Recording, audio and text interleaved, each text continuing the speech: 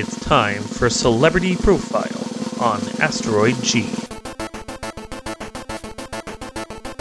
You're listening to Not So Live from Asteroid G. I'm Mike Finkelstein. With me, as always, is... Josh Schaefer. Queen Bee. And Bex. And we are going to be doing another Hollywood showcase. Today, for a topic Josh has wanted to cover for, probably a month, and we kept putting him off while we were doing these recording sessions. We are going to be discussing Peter Dinklage. Yay! One half of his Tom Cruise, Peter Dinklage casting for every single movie he's ever wanted to cast. Wait a second. Yes. He also puts Idris Elba in there. Sometimes. Usually. But his default will be no more than anything else, Peter Dinklage and Tom Cruise. Yes. Okay. So, people will know Peter Dinklage from primarily, at this point, Game of Thrones. I don't think there's any other way of looking at it. Game of Thrones was totally, the thing that cast him into the limelight for everyone who didn't already know him from like minor independent movies before that. That's fair. He was in Game of Thrones? Yes, he was Cersei Lannister. No, he was Tyrion. He was the imp. Makes so much sense. I gotta tell you, I think he would have killed the shit out of the Cersei role. Okay. Oh, I think he definitely He could do it all. I want to see him as Khal Drogo when they read. You know what? I think Peter Dinklage and William Goggins should do some kind of yes. Yeah, that would be amazing. So if we look at his time on the show, or in Hollywood, he's done a lot of little things like Walk On and Entourage, which a couple episodes on Nip Tuck, an episode on 30 Rock that's apparently painful to go back and watch now. Interestingly, It's a little awkward. A little awkward. He has some stuff on his resume that I'm interested about. Like, apparently he was in Avengers Infinity War. Oh, that's right, he was. He was the giant dwarf who I don't think of because he was giant. Right, he was a dwarf giant. But he was giant. Like, my mind cannot wrap myself around the fact that, like, Peter Dinklage was in Infinity War. He was an elf? I didn't hear you say that one. No, yeah, I was going to get back to Elf. Elf, where he played a guy who was very mad at being called an elf. Which, yes. Fair. Yeah. Like, that was the first time I saw him before, like, in a thing, was in that movie. Although, then I saw him in Death at a Funeral. He did a lot in a very short span of time. He was in an episode of As the World Turns, too. Was he? He was, back in 2002. That's not... I don't even have that on his thing here on Wikipedia, so clearly they are not up to date on that. Did he play someone's twin brother? That wasn't his twin at all? He played Moreland. I have no idea what that means. But the first time I ever saw him in a movie, I believe that movie was called... I want to say it was like Living in Oblivion, I think. Living in Oblivion from 1995, yes. Yeah, I think that was the first time I saw him in anything. And then the next time I literally saw him, like, he may have been an elf, but I'm not a huge Will Ferrell fan, so I just kind of must have blanked out. But the next time I actually saw him was Game of Thrones, and that was like, oh, him! I like him! And... yeah, he was just amazing, and he got the credit that was due him for everything that he's done. Yes. He's simply amazing. Did you know that he's been in all the Ice Age movies? I had no idea. What? Really? That's awesome. I didn't know that. Captain Gut was his character. I will admit I haven't watched those movies because... he was a narrator for one of them. Well, okay, he was in all of the, I guess, after the third one, he was in all of the video games, and there you go. And he was the narrator for the movie documentary. Yeah, he is a fantastic actor, and it's interesting to me that he's built the career that he has, because he's, like, okay, let's be honest, he's short, he's a dwarf, if we're going to use an improper term. A little person, I think, is the proper term to use at this point. Actually, I think it depends on who it is. I think it really does. It's not fair to any of the rest of us because we don't know what term to use. So let's go back to he's short, very short, and he's not what you would consider traditional Hollywood. So No. Yeah, well, let's be fair. His face is traditional Hollywood. His height is not. No, it's not. But his face is very traditionally Hollywood. He's a very handsome man. I mean, if I was attracted to short men, which I unfortunately am not, Peter Dinklage would be one of those men that I would be attracted to. And I mean, that voice. Come on.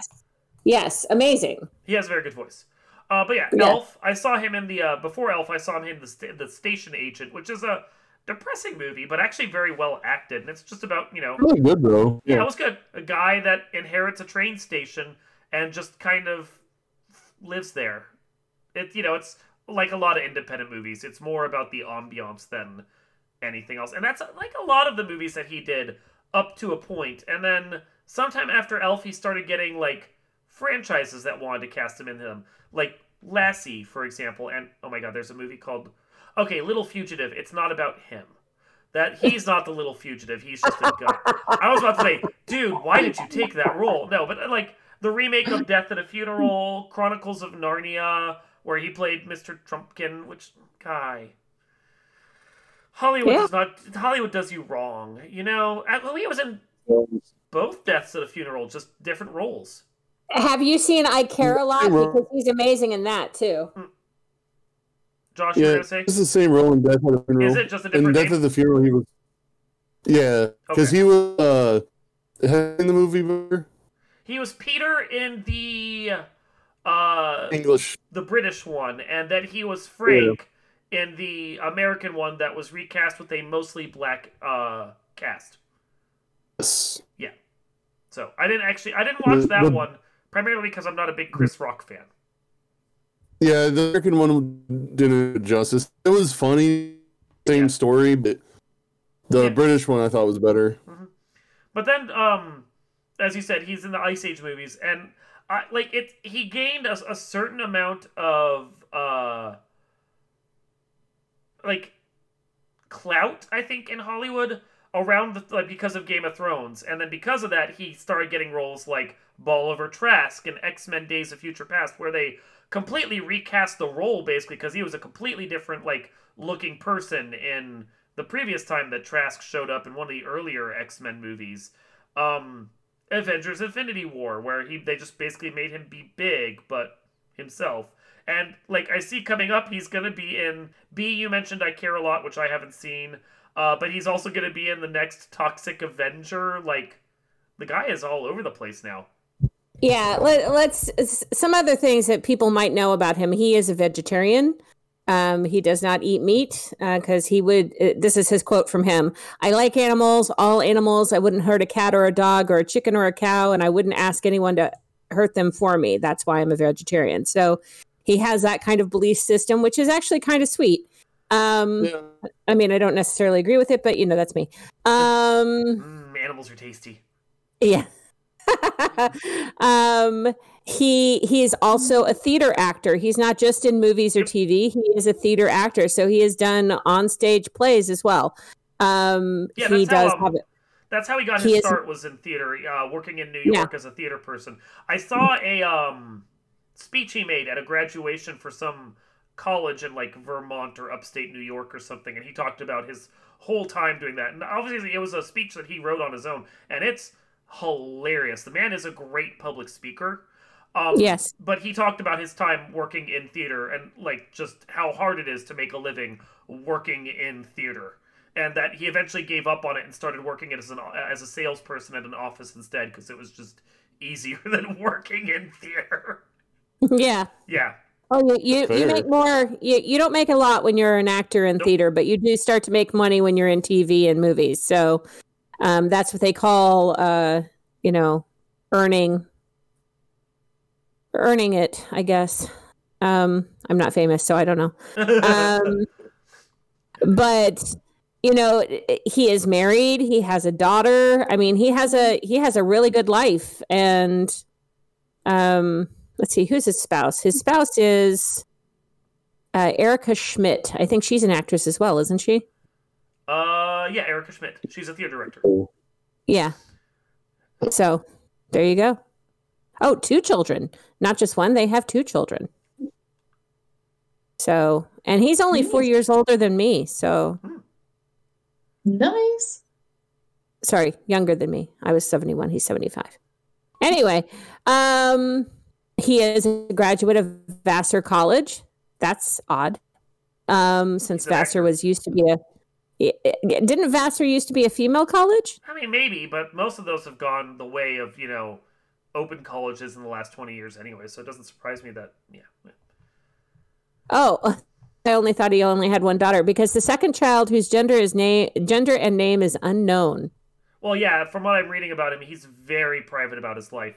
Like, yeah, the most he will say is that he's very, he's against, like, Trump, but, and that whole group of things, but, like, most of the time, as you mentioned, he's just, his politics aims towards vegetarianism and helping stuff with PETA, and that's about it. Yeah. So, it's nice to be able to talk about someone that we don't have anything bad to say about, as opposed to Chris Pratt in the last one of these we did. So, yeah. Yeah. Anyway, so, as a person, he's a decent human being. So that's pretty, uplifting as well. So Josh, why don't you tell us your feelings on Peter Dinklage and your bromance with him? I mean, it's an unrequited bromance. Oh. You don't know. Maybe he's sitting there at his house going, that Josh Schaefer exactly. guy. Yeah. I mean, I would cast him in everything I do if only he knew me. You reach out at any time through the site, and I'll gladly talk to him about whatever he wants to talk about. I mean, I don't know. It's just like there's something that just seems wholesome about him. Even when he plays an angry character. And but when he plays like a quote unquote bad guy, he finds the pathos. Yeah, no, exactly. I don't know. I'm sure he had to work a lot harder because, as B was saying, Hollywood is shitty. Oh God, in general, yeah. You're a woman over 25. We're going to stop casting you. You're a person who's under 5 feet tall. We're going to stop casting you. They will stop putting you in stuff for just any reason. Yeah, and he has some of his own diversity issues, yes, but he kind of persevered through that and has enough self-respect and confidence in her own talent to be like, yeah, I'm not gonna play Oompa Loompa. I don't know. It's just really cool how he's kind of become a household name. Like, Game of Thrones may have sucked, but no one ever complained about his performance. That's true. Nobody complained about his performance. Yeah. The scripts were awful. Other actors certainly sucked. Oh, yeah. Yeah, the scripts in the last couple seasons were awful. He did the best he could. But that's not him. I did an issue with him. Yeah, he was amazing. Yeah, exactly. Yeah. He was amazing. Anything else to say on the topic of Peter Dinklage? Contact Asteroid G, please. Thank you. If Peter Dinklage is one of our 5 listeners, I would be really impressed. I know, right? Everyone, get the word out for Dinklage. We need him. Yeah, all we gotta do is do the Twitters and the tagging and the whatever. at Peter Dinklage, please. Anyway. All right, this has been Hollywood Showcase from Not So Live from Asteroid G. I'm Mike Finkelstein. Schaefer. Queen Bee. And Bex. And we will see you next time.